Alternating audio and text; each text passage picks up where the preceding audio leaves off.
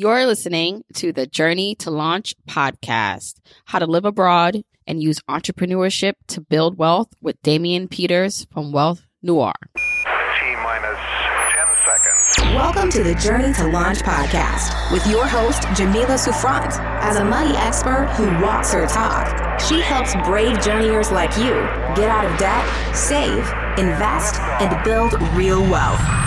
Join her on the journey to launch to financial freedom in 5, 4, 3, 2, 1.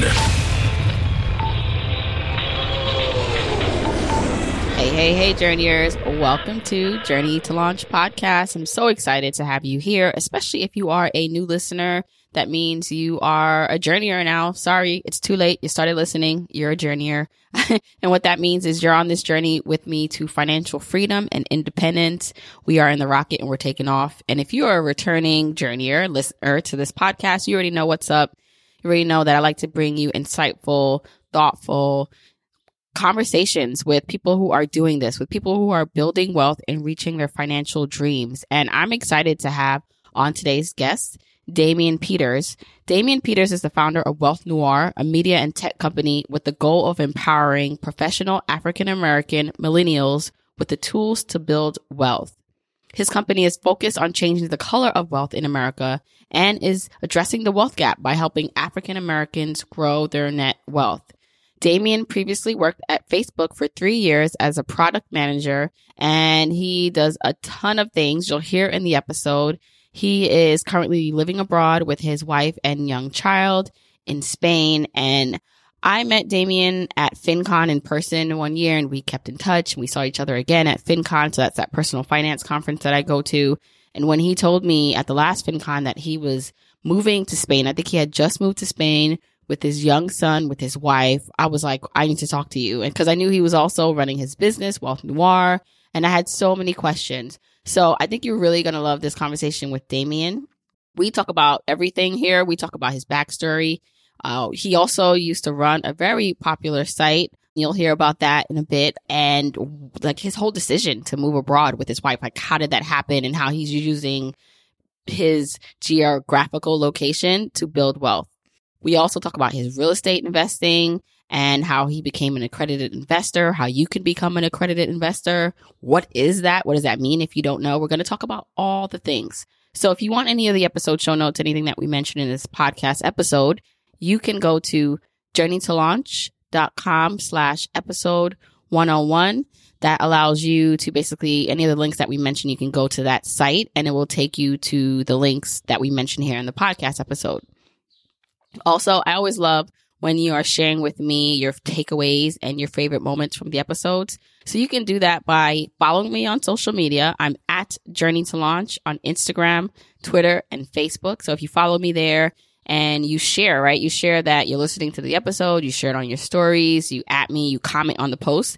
And I just love sharing that with other journeyers so they can see that they're not alone, right? We're not alone. Just because you're listening to this probably by yourself, there are thousands actually of other journeyers listening right along with you. And so I love to connect you guys and to let you guys know that your tribe is here. Okay, so without further ado, let's hop into this amazing conversation with Damian. Hey journeyers, I'm excited as I always am, and I really mean it. I mean it this time because I'm speaking to Damian Peters of Wealth Noir. Hi, Damian. Hey, how's it going? Hi, journeyers. So, Damian, I mean, I am in awe of your life. Before I pressed recorder, we're taping this now, but before that, you were telling me about all the places you're traveling with your wife, your son. You currently live in Spain, and I'm just like, wow, like you are living the life.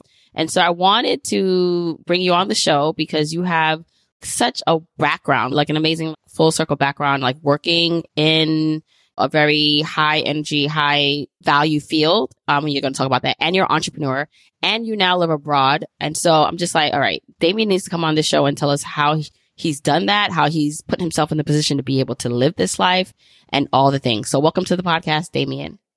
Thank you. I'm glad to be here. And it's, I'll admit, it's always weird for me to hear people say that about my life. Because to me, I just kind of kept doing one thing after the other. And I ended up in Spain with my own company after, working. But it all feels very normal to me, I guess. Right. It's very humbling. How did you get started? So first of all, let everyone know where you currently live and what you currently do, and then we'll kind of take it back and start from the beginning. Yeah. So I currently live in Valencia, Spain. It's a city about 3 hours south of Barcelona, the third biggest in Spain. And we've been here about 10 months now. I run Wealth Noir, which I started a little over a year ago, and we specifically focus on higher income Black millennials and really helping them transform a salary into building wealth and reaching financial freedom. In addition to that, I have a few real estate properties that I still manage back in the U.S., along with I do some consulting for tech companies and nonprofits. But outside of professionally in my company, I travel a lot. So one reason we moved to Europe was to travel a lot. And we've been averaging about a trip a month. So it's been, I think, 3 countries since we've moved and countless cities. But and I'm also learning Spanish now. You have a 2-year-old. So you have also a young child that you're doing this with. Yes. Tristan, my 2-year-old, he was actually one of the big reasons for kind of changing up my lifestyle and also moving to Spain. One, he'll get to learn some Spanish himself. In addition, I always thought that when he's 22 and talking to a girl at a club, he can be like, yeah, I used to live in Spain. You know, no big deal. That will be my gift to him. But no, he's great and a handful. Yeah, I could imagine. So, okay. So let's now take it back because I want to know how I love that you said you just took a step after another and got you to where you are now. So let's take it a little bit further back and talk about your background. So your professional background. I know, you have an extensive one, and then also your entrepreneurial background. Yeah. So it all started when my mom met my dad in New York. No. Yeah. When I studied undergrad at University of Maryland, College Park, and I studied computer science and economics. Even for me, I just really like computers, so it kind of made sense. From there, I moved into consulting. So I actually started in the DC area doing government consulting, a lot of programming, but a lot of working with clients, things like that. I always knew I wanted to go back to grad school. So I had been working on applying to get my MBA in the meantime. And then, interestingly, there was a month where, oddly, I was tired of dating. So I decided to take a break from dating. And I found myself with all this extra time. With that extra time, I actually started my first company, which was Single Black Male, which is a dating and relationship blog we founded back in 2007. So still working full time, working on this blog along the side, get into business school. So I moved over to Boston I went to MIT to get my MBA. And then I knew I wanted to go into technology afterward. So it was a hard decision, but we decided to pack up and move to the West Coast. I had met my girlfriend at the time. I proposed to her while we were in school together. We graduated, then got married 2 weeks later and moved over to the Bay Area. And that kind of started my career in tech. Started first at a gaming company. I interned at Zynga. If you've ever played Farmville or Cityville, that was us. Then I moved to another company, TinyCo. I did a little bit of consulting in between that, and then I moved to Facebook. And so I was at Facebook for 3.5 years, and I was a product manager. And for those who don't know, a product manager doesn't really do anything, but they get to take all the credit. No, I was leading a team of engineers, designers, analytics, and there was kind of a vision. We had to pick a product, like what we were going to build, how we were going to build it, how do we measure success, things along those lines. They always call it the mini CEO role.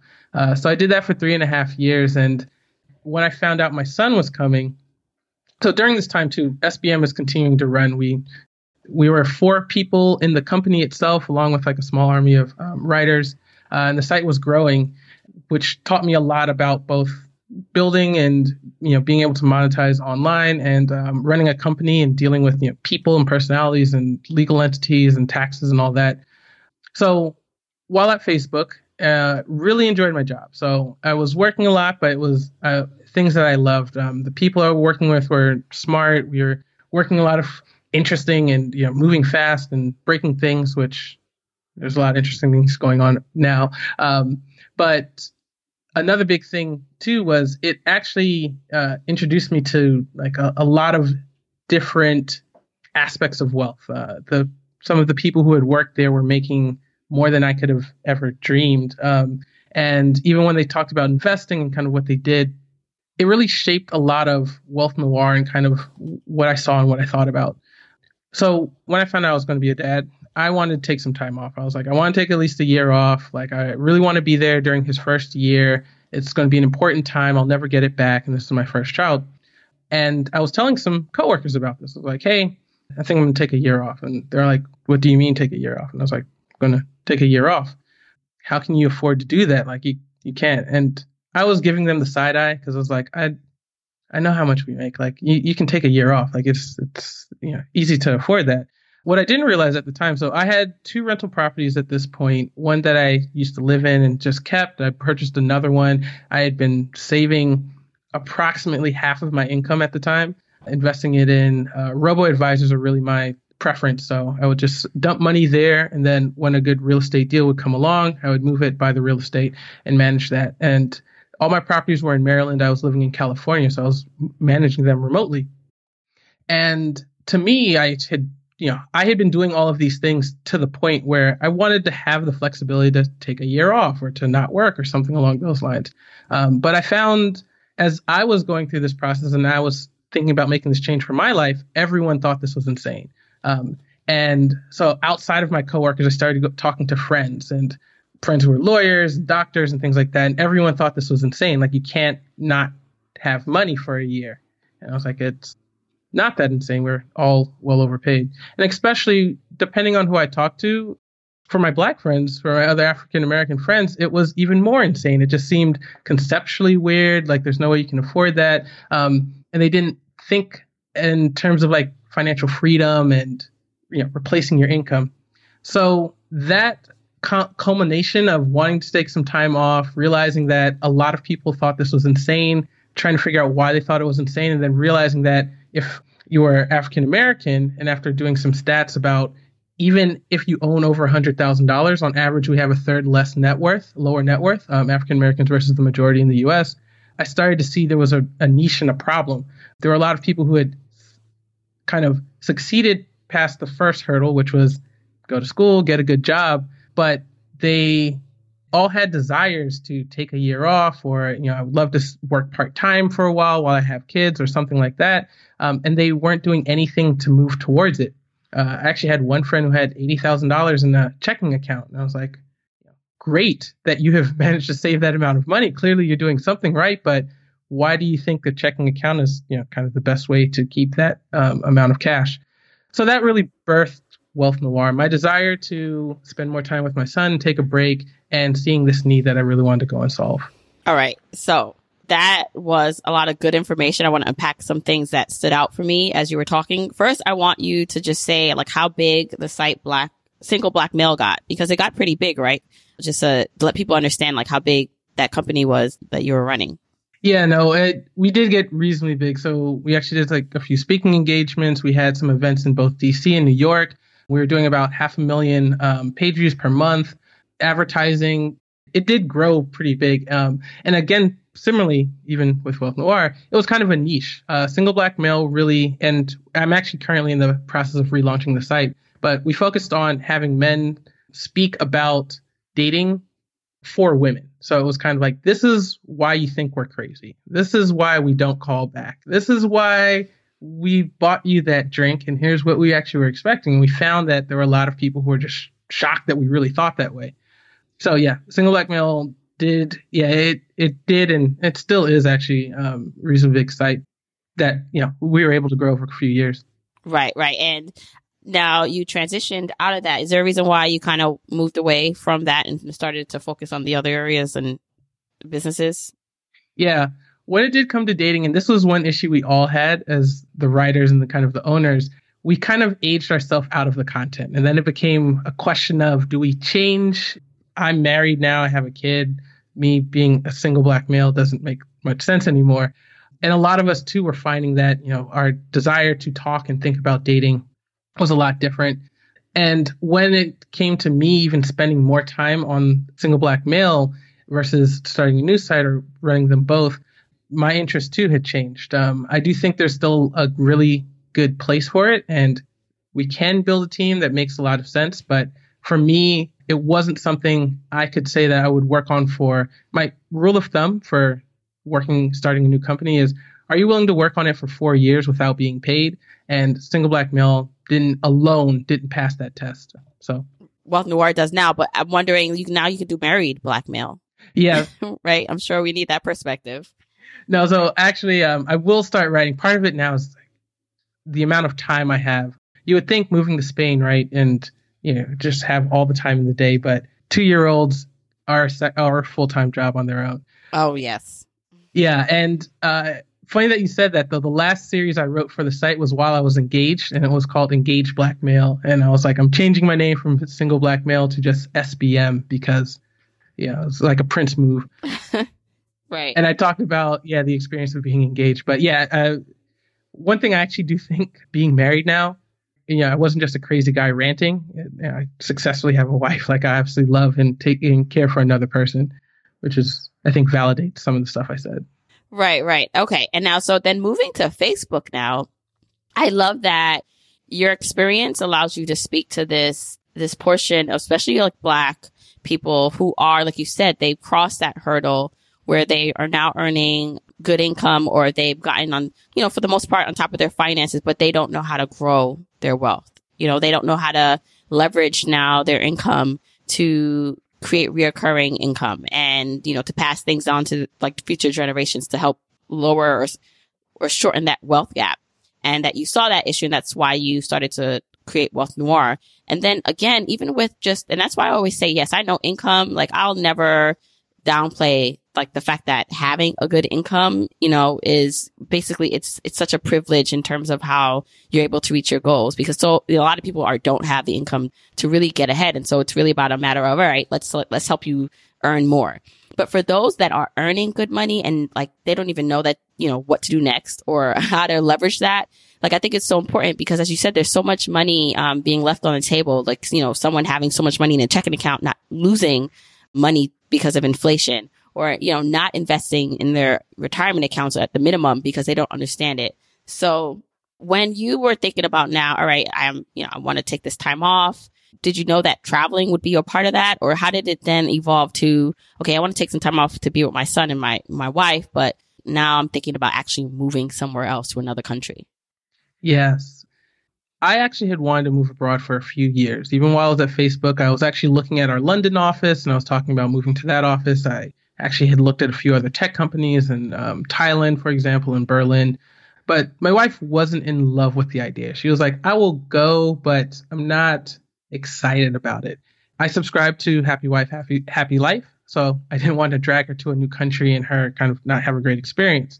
When our son turned 6 months old, she actually looked at me and she was like, I have something to tell you. I was like, what? The baby poop again? She's like, no. This is good news. I was like, okay, I'm ready to go. And I was like, what do you mean? She's like, I'm ready to go. Let's go. If we don't do it now, it's only going to become harder, and we can take some time off. And I was like, this is great. And I was like, let me go pull out the spreadsheet with the 80 different countries and the matrix of, and she was like, no, it's either going to be Spain or Italy. Just pick one and let me know when we're moving. I was like, okay, great. Wait, can I jump in and ask, does she have her own career, or did she work outside the home at that point? Because kind of changing both careers or walking away from that, I would think is even a bigger decision, right? And then why did she pick those two countries? Yeah. So you are right. And actually, it's funny, I don't talk about this much, but no, when we made that decision, it was for both of us. So we were both moving away from lucrative careers. She got her master's the same time I got mine, hers in public policy, and she was working for a large education organization in the Bay Area, earning over 6 figures. So this was kind of a choice for both of us. Interestingly enough, while I am the bouger of the two of us, she is very much we don't need a ton of money. We have real estate. These things are good. And she did like the idea of, she actually was really concerned I would not see our son. She actually told me that up front. When he comes, you're not going to be flying every month for a meeting. You're not going to be going on these international trips every quarter. So for her, it was a big sacrifice, but she had thought through it the same. And we always have talked a lot about our money. One thing I had started a few months after we got married, and we continue roughly up until this day, we would have weekly check-ins where we'd go over our finances and what we wanted, and whether we should buy X, Y, and Z, or whether we should save more. And so this was a continuing conversation that we had been having every single week up until that point. And then when it came down to Spain and Italy, basically Zika had ruled out everything south of Austin, Texas. And we had went to Thailand, and she said it was too hot. She liked the stability of European countries, She really liked the culture. We'd both gone to, we've been traveling constantly up until this point, which I didn't mention. We took at least one international trip a year, and I actually had to get a new passport when I moved to Spain because my old one was filled with stamps. So Spain and Italy offered this comfortable, good healthcare, great place to raise kids environment. And we kind of did our research into which cities and which country would make the sense, both from a visa and monetary standpoint. And yeah, we ended up with Valencia, Spain.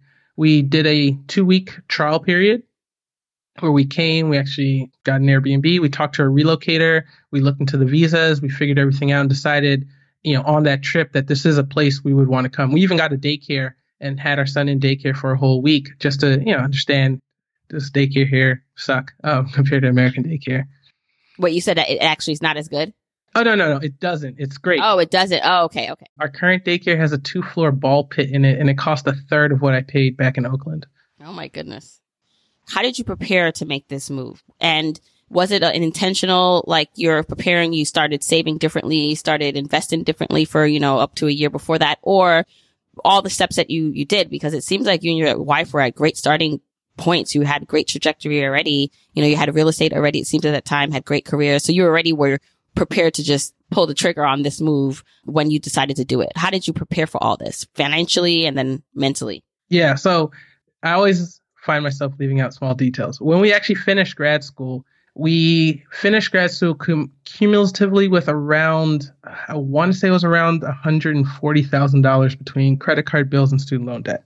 Neither one of us had any student loans or any debt before going to grad school. We didn't have any. We both had scholarships in undergrad, but we're at this point now. So this is about 6 years before we moved abroad.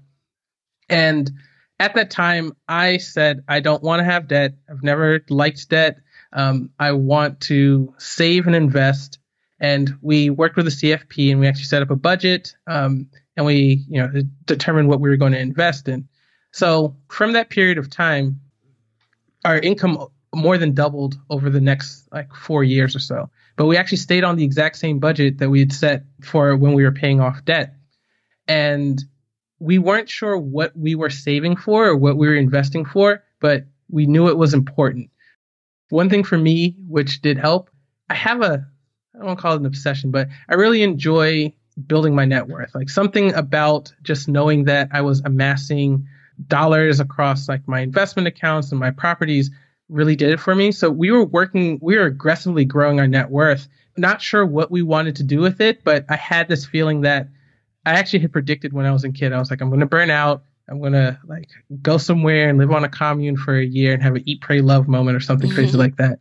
But what ended up happening was we suddenly found that we had a lot more options. I just loved having options. And it's one reason why we focused so much on building wealth. So when it came to make that decision, this was something we didn't know what we were preparing for, but we actually had found ourselves really, really prepared. We had solid retirement accounts. We had 2 income generating rental properties. We had taxable money available. We had a few $100,000 actually that we could draw on or use. And for the most part, I've been saving it to buy more real estate. So we just found by kind of having this goal of saving and investing and knowing that we wanted the option to at least quit our jobs at some point or take some time off. When it actually came time, we were ready. Right. Okay. That's so amazing. And part of it too is I hear this because I talk to a lot of people, even from my situation. And when I try to pull out the commonalities and the things that people have in common, the ones that have made it to your level, the ones that have been able to quit jobs and travel the world or pursue their passions and live this life of financial freedom and this work optional life. It usually all boils down to this idea that you were working towards something. Even before you knew you were working towards something, even though you didn't know what it was, but really living below your means so that you can now live this abundant life. And I had a guest on the podcast, Jillian Johnsrud, who said this, so many people get the timeline mixed up of the life that they want to live. So, they want to travel, or they want the nice car, they want the nice home. They want to live that life of just lavishness or just freedom.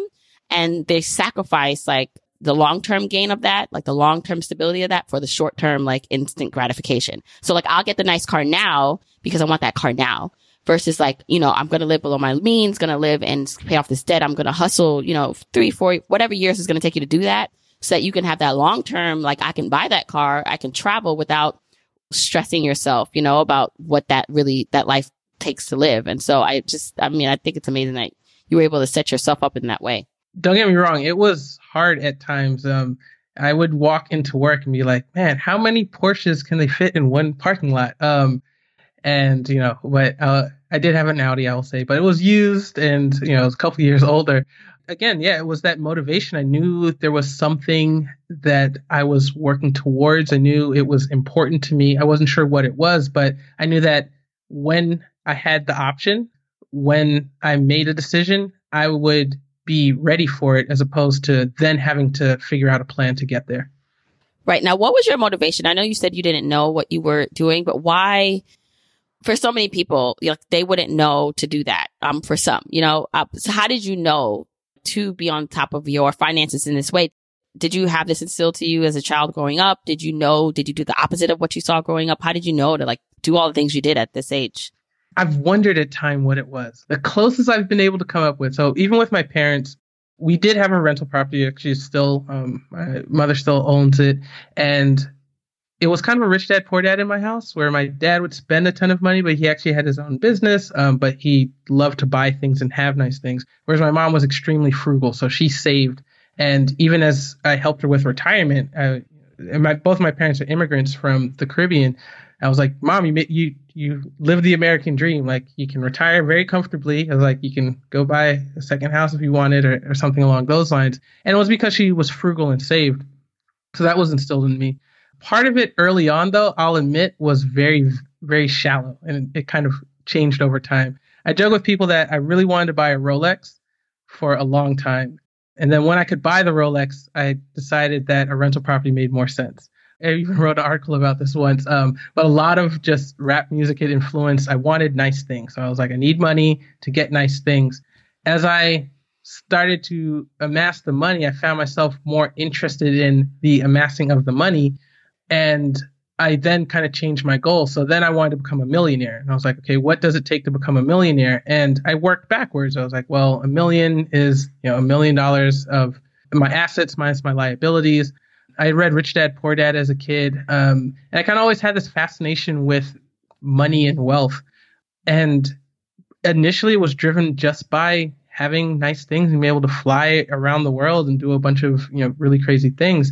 At some point it transitioned into building a legacy and building wealth and, becoming a millionaire. And then now it's just, I like the option and flexibility. I kind of like the fact that I really get to design my life. I really get to choose the lifestyle I want to live, and whether, family or traveling, I'm not held back by the need to pay my mortgage or to pay for food on the table, things like that. Right. And like, that is my goal. Like that realization is like for everyone, especially for like Black people, because, a big part of our culture is like, hip hop and rap, and yeah, a lot of that is driven by like the flashiness. And so there's nothing wrong with that if you like that stuff. But like my hope is that, even if that hooks you, like once you get into it, like once you really realize how you can apply, like, okay, how in my life, like living, like it's great that, all these like rap stars have all this stuff going on and they're, they're flossing and all this. But when it comes down in my life now and I translate that to my life, like what can I do? And I love the fact that switching like that motivation to actually not just like looking like a millionaire, but actually being a millionaire. So yeah, you can look like one, but what does it take to be one? Like, and that's what so many people just need to like understand. And so I'm hoping that this is sparking some things for people like, yes, you know what? Yeah, I want to look like one, but I actually want to be one first. And then we can worry about looking like one later. Yeah. And there's even great examples too. 21 Savage, who a lot of people wouldn't think to be, say, financially astute, is extremely financially astute. He actually started a program recently to help with financial literacy for high school kids. He actually has promised to stop wearing chains because he thinks it's a bad influence. His lyrics do not convey this, but if you dig a little deeper behind the surface, and then you see Jay-Z as recently too, where for many, many years, you would think he was just about nice cars, but actually he really is about building a legacy and building generational wealth. And I'm glad to see two rappers even are having that same moment and then allowing other people to know that, so that we, even though nice things may be the motivation, there's really something deeper behind it that we should strive for. Okay, I hope you are enjoying today's episode, but let me just take a quick moment to tell you about today's sponsor, Gusto. You witnessed my journey to uplevel my life, my finances, and now you're actually watching me uplevel my business. I went from being an employee to being self-employed, and the next step is becoming an employer, hiring people to not only help me bring my vision to life, but give them opportunities and outlets to help them support themselves, their families, and their own dreams. And so I'm always looking for tools and ways in which I can effectively run my business. So if you have a business or you know someone who does, you probably know that small business owners wear lots of hats. And some of those hats are totally great, but some, like filing taxes and running payroll, for example, are not so great. That's where Gusto comes in. Gusto makes payroll, taxes, and HR actually easy for small businesses. Fast, simple payroll processing, benefits, and simple management tools all in one place. Gusto automatically pays and files your federal, state, and local taxes, so you don't have to worry about it. Plus, they make it easy to add on health benefits and even 401ks for your team. Hello. So for my Journeyer business owners, now you can get 3 months free when you run your first payroll. Try a demo and see it for yourself at gusto.com/journey. Once again, that's gusto.com/journey for 3 months free. All right, let's get back into this episode. Okay, so now you guys have been in Spain for how long? About 10 months now. 10 months in Spain. And so you had an article where you just talk about like the benefits of like living like abroad and just for other people if they think they want to do it. And some of the things that you said that helped and like are the extreme benefits are things like leveraging your time to increase your investments. And then the other one I liked is that international experience makes you more marketable. Can you touch upon those points? Yeah, no, definitely. Even when I was considering going to the London office while I was at Facebook, one of the reasons I was thinking about is that it is useful to have an understanding, especially most companies have a global presence. If they're not directly very active in another market, they're considering it, or they have maybe subsidiaries, or they're getting some sales from that area. So things run very, very differently here. Small differences that you wouldn't necessarily think about. Refrigerators are smaller in Spain. So therefore, everything that they sell in the supermarket is smaller sized, and people go to the supermarket more often. When you think about consumer behavior, that is actually an important thing. So if I were to go to apply to a consumer packaging goods company, they would take into account the fact that I actually have an understanding of an international market. There's a slew of jobs now that I could apply for because they would require international experience, because they're, it's a country manager. For example, Amazon may have a European country manager potentially in Europe or in Seattle in the headquarters. And as the world becomes smaller, even as we see everything going on with the U.S. and China and the trade wars, having an international perspective helps a lot. And even I've been able to both expand my professional network here now. So there's a lot of companies that I've talked to, a lot of business models that I've seen that I never had access to or never thought about until I moved abroad. And then when it comes to time to focus on your investments, so interestingly, the first month that I moved here, I ended up buying a 3-unit building in Baltimore. So I had been spending some time looking and searching. And when I had stopped working about 6 or 7 months prior, maybe a little under, maybe a little bit more. But that extra time had given me this time to go back into looking for real estate. And this time I was going more aggressive. I was looking for multi-units. I was looking for off-market deals, which take a bit more time and effort to both find and close on. But yeah, since moving to Spain, I've been able to purchase that property, working on stabilizing it now in terms of making the repairs, working with the current tenants, and having the flexibility of my day and of my time. The time difference in this case also helps. I hate mornings, so since I'm 6 hours ahead, I actually talked with one of my real estate attorney last night at 2 a.m. here after going to the club. And these are things that, were just so much harder. I remember buying a property from California. I was working, let's say, anywhere 50, 60 hours a week. Scheduling the time to talk to the realtor or to talk to the bank and things like that were a lot more difficult. I have a lot more time to even not only my existing real estate investments, but even as I think about both stocks and some investments for example, accredited investors, I have a lot more time to focus and do research now. Right. And I want to talk about the accredited investor portion. But as you were talking, I'm like, I wonder, can you just explain the total maybe cost of living in Spain now as a family versus the cost when you were here in these States? Oh, yes, I can, because I love it. When I was in Oakland, we had a 2-bedroom apartment, and it was nice. It was definitely nice, spacious, and we paid $3,400 a month. Daycare was $1,400 a month, and that was in home. So if someone in their home had set up a daycare and it was close to our house, and every other daycare had a 5-year wait, but we really loved it. Utilities, phone, good comparison would be phone, internet, and cable. So we probably paid around $300 or so a month. Now, moving here to Spain, I have a 3-bedroom apartment now with a huge terrace. Honestly, at times someone told me it's American and gaudy, but I really like it. And we pay $1,400 a month for this. For our childcare, we found a nice bilingual school with a suite of teachers. They have a 2-floor ball pit, and we pay around $550 a month. So we're paying about a third of what we paid in rent and a third of what we paid in childcare. Internet here and cell phone companies are different. You can actually go to the cell phone company and they will give you a cell phone. We have 2 lines, internet to the house. And we used to have cable, but we actually just stream everything from the US because we don't speak Spanish yet. But that whole package is about $20 a month I pay. And that's for super high speed internet. A lot of these key expenses all dropped significantly. And yeah, the cost of living here is just significantly lower. Mm-hmm.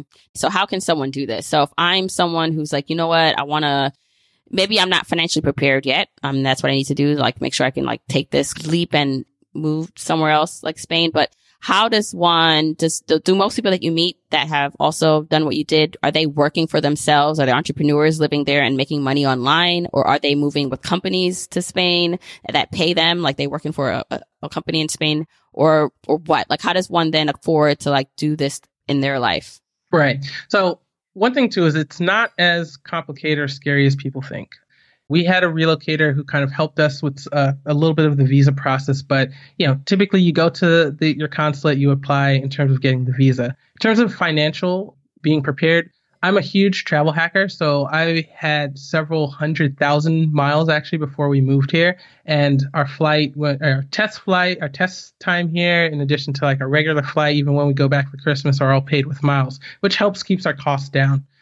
Preparing how you want to make money is a very personal thing. And I actually have seen people do all 3 of those models. There's a lot of benefits. The easiest transition, although it may be hard to find the job, is to find a job for an international company. There's many companies here in Spain.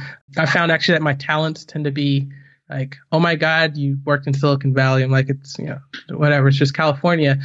Because their tech scene is just kind of different, the size of companies, the way venture capital works here, things like that.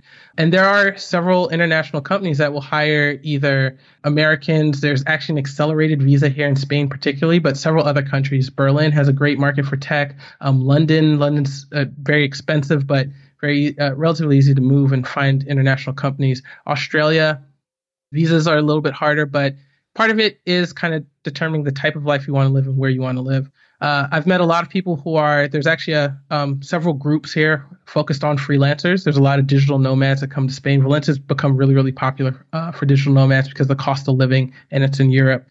So I met one person that works on an e-commerce site. Someone else is a content marketer. Another couple, they moved from Ecuador, actually, I believe. It was Ecuador or Argentina. She works in British journalism. He works in marketing for Latin American companies.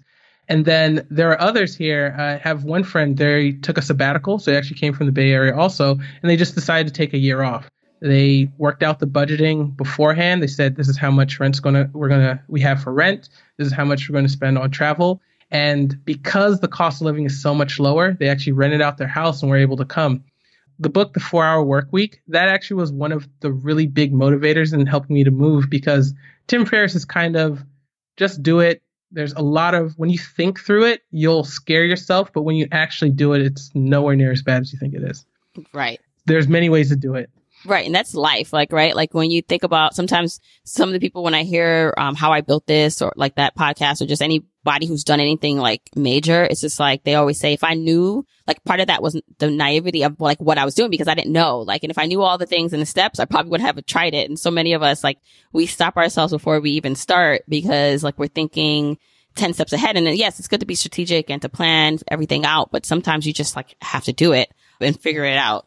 So now you're in Spain, and, to make this leap. And so for you to like walk away, for your wife to walk away from your jobs, you had to then choose, okay, I'm going to give up this safe earning potential, like, these 6-figure jobs. And then now I'm going to take time off. I'm going to, live life the way it's meant to be lived. Right. How did you become comfortable with like giving up that income potential to do what you're doing now? Is it that your portfolio was just, were you at the point where, you were okay anyway? Or it was like, it's not worth the money. I want my freedom today.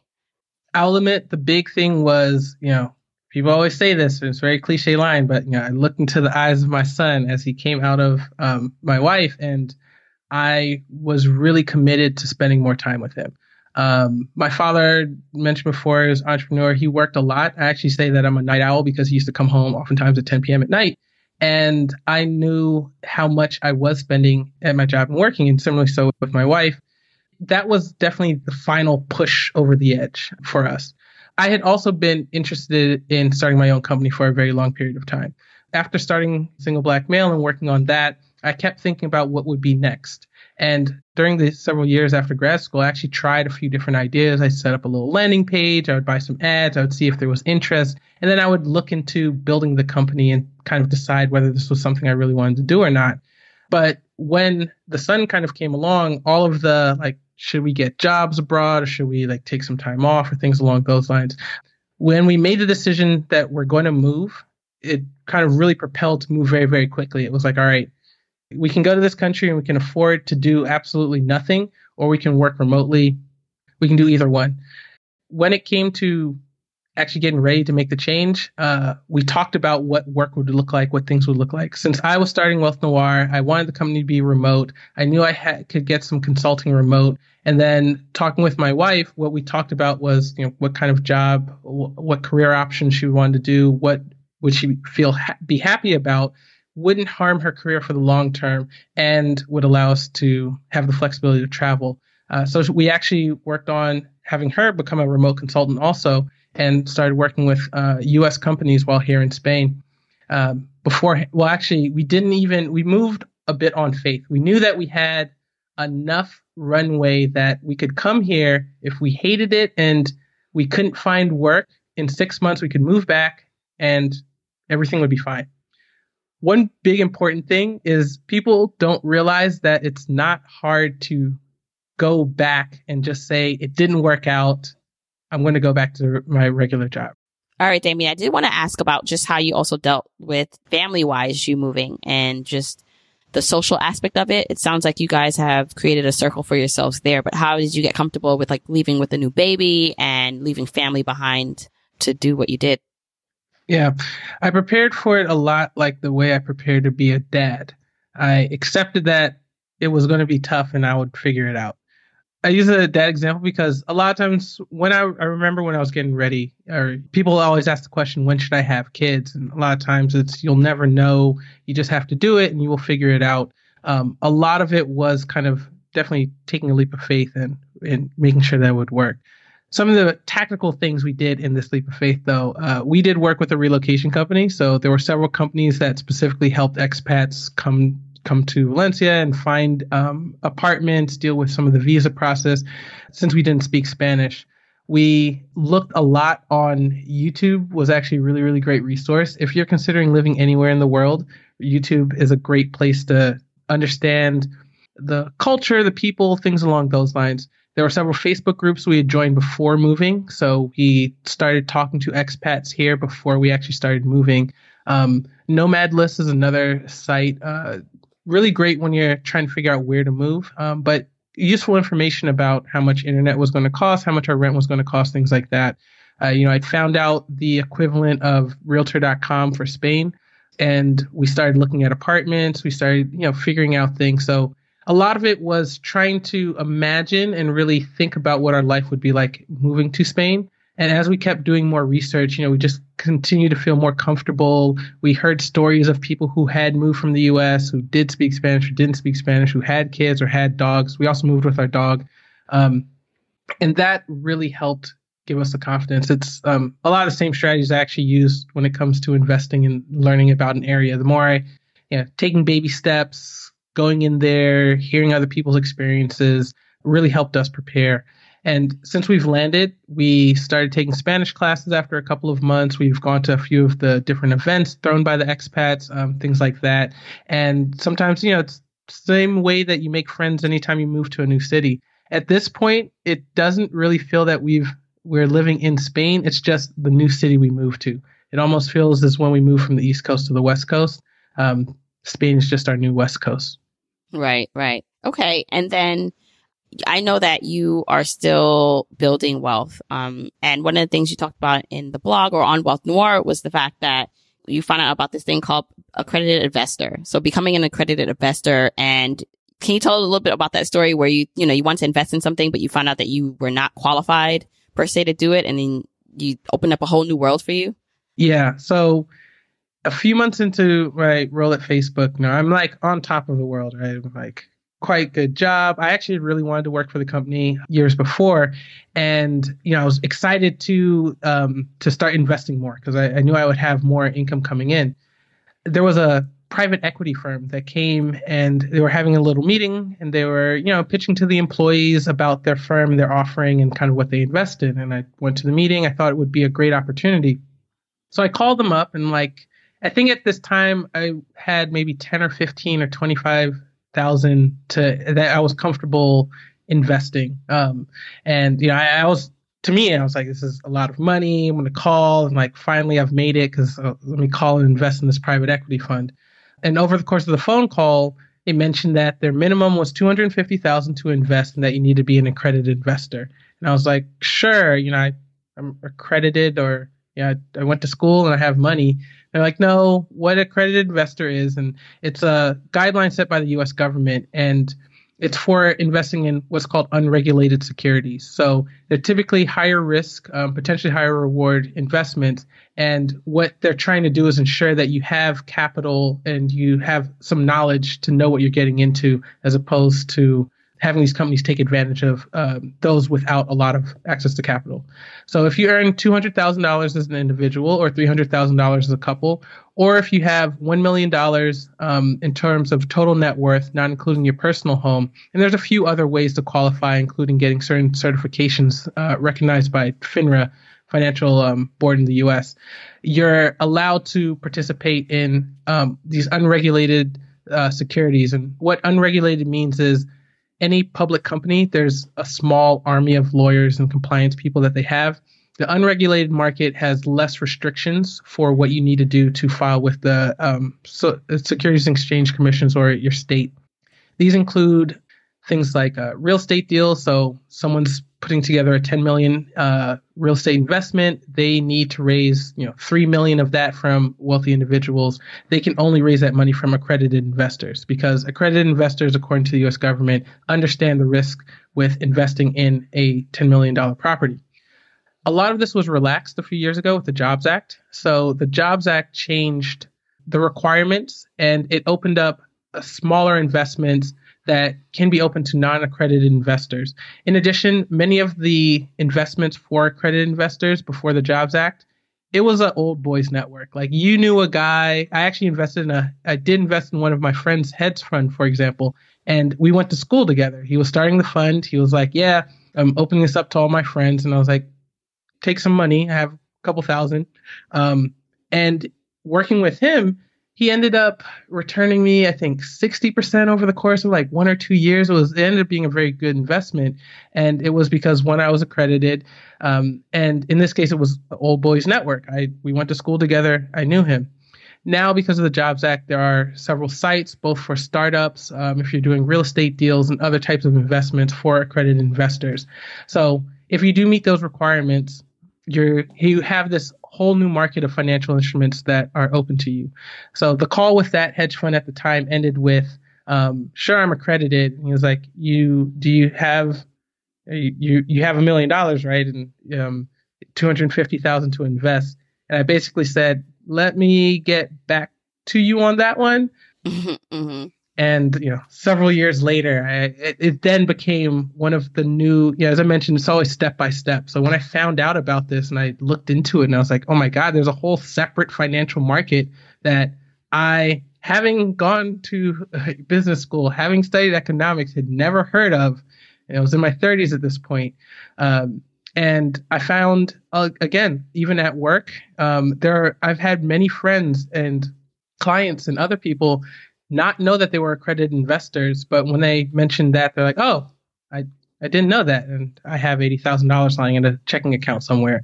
But when it does come to understanding where to put your money in your portfolio and how you think about balancing risk and your reward, understanding the accredited investor label and what it opens up, to me, is really, really important as you think holistically about your money and building wealth.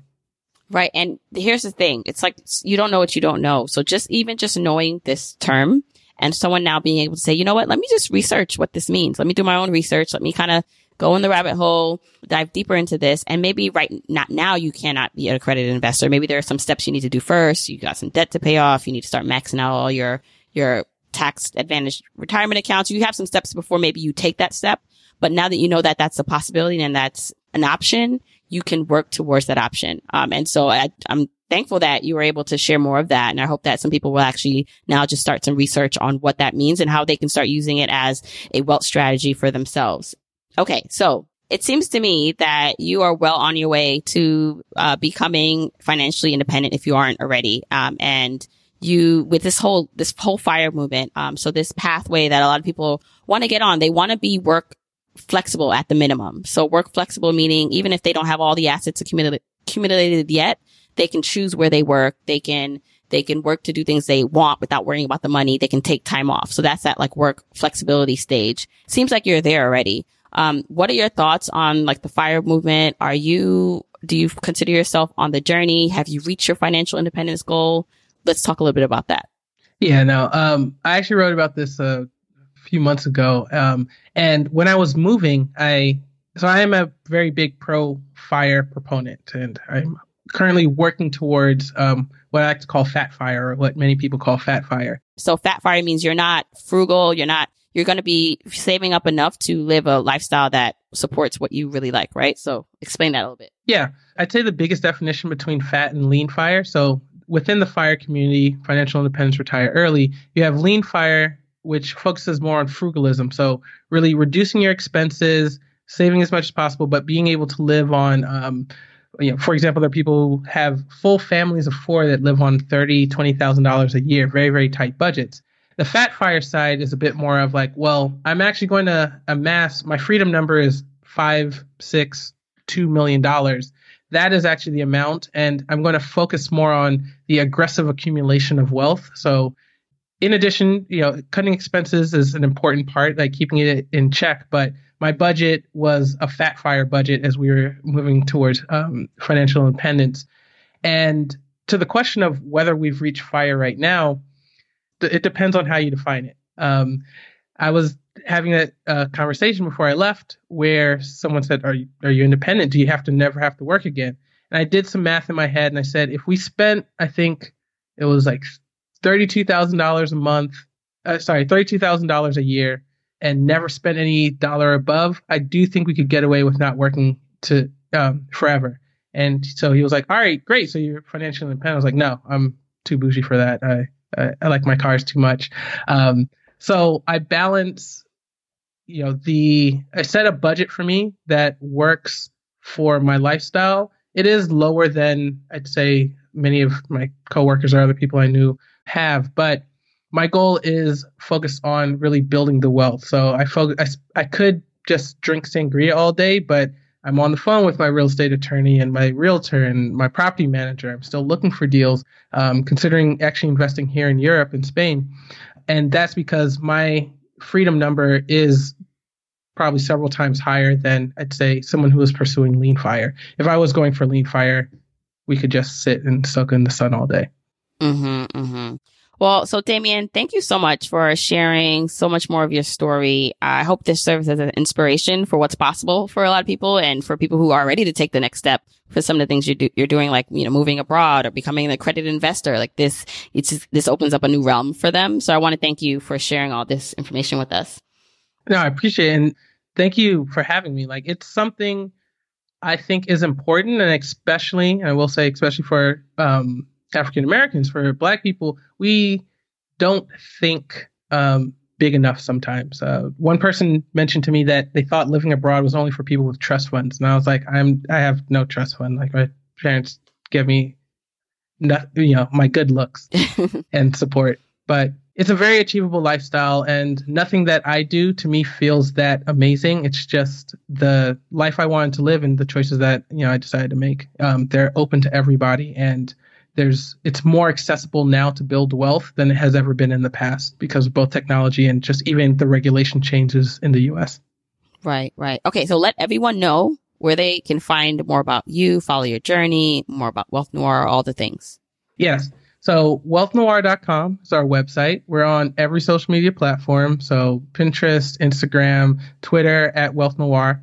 We have a community. So at wealthnoir.com, join is how you would join the Wealth Noir community, where you'll be able to interact with us. And we're actually launching some new products. The goal is to expand well beyond just written content. And personally, if you want to actually follow me in the world, or you're interested in what I'm up to, my personal website is damienpeters.com, and The Real Mr. Peters on Instagram. I do a ton of stories in particular, and also I bought a new camera. So I try and share on my personal account is where I talk a lot more about where I'm traveling and where I'm in the world, and the 3 cities I'm planning to visit in the next 2 weeks. Awesome. All right. Thanks so much, Damien. No problem. Thanks for having me. All right. I really, really hope you got a lot of takeaways from this conversation with Damien. And, I always tell you, it's great to be inspired. I love, take this energy that you're feeling right now and build on it and use it to give you the next steps you need to take. So basically propel yourself into action. And one of the ways that I love also helping people do that is by directing them to the Launch Club. So the Launch Club is my membership community, which allows you to really take the concepts of the things that we're doing here on the show, but to another level, because you are around other journeyers who have raised their hand and say that they want more, they want to learn more, and they want to take those action steps. But then you get the tools and resources. So doors to the membership of the Launch Club are currently closed, but they will be reopening soon. And I don't want you to miss it if you're really interested in joining. So get on the wait list if you're not already. You can go to journeytolaunch.com/launch club. Once again, I really hope you enjoyed this episode with Damien. At me at Journey to Launch on Instagram, Twitter, and Facebook. Tell me your favorite takeaways. Share with your family and friends. Listen, I don't care wherever you listen to this podcast, just as long as you're listening and bringing someone else along with you on this journey. All right. So until next week, keep on journeying, journeyers.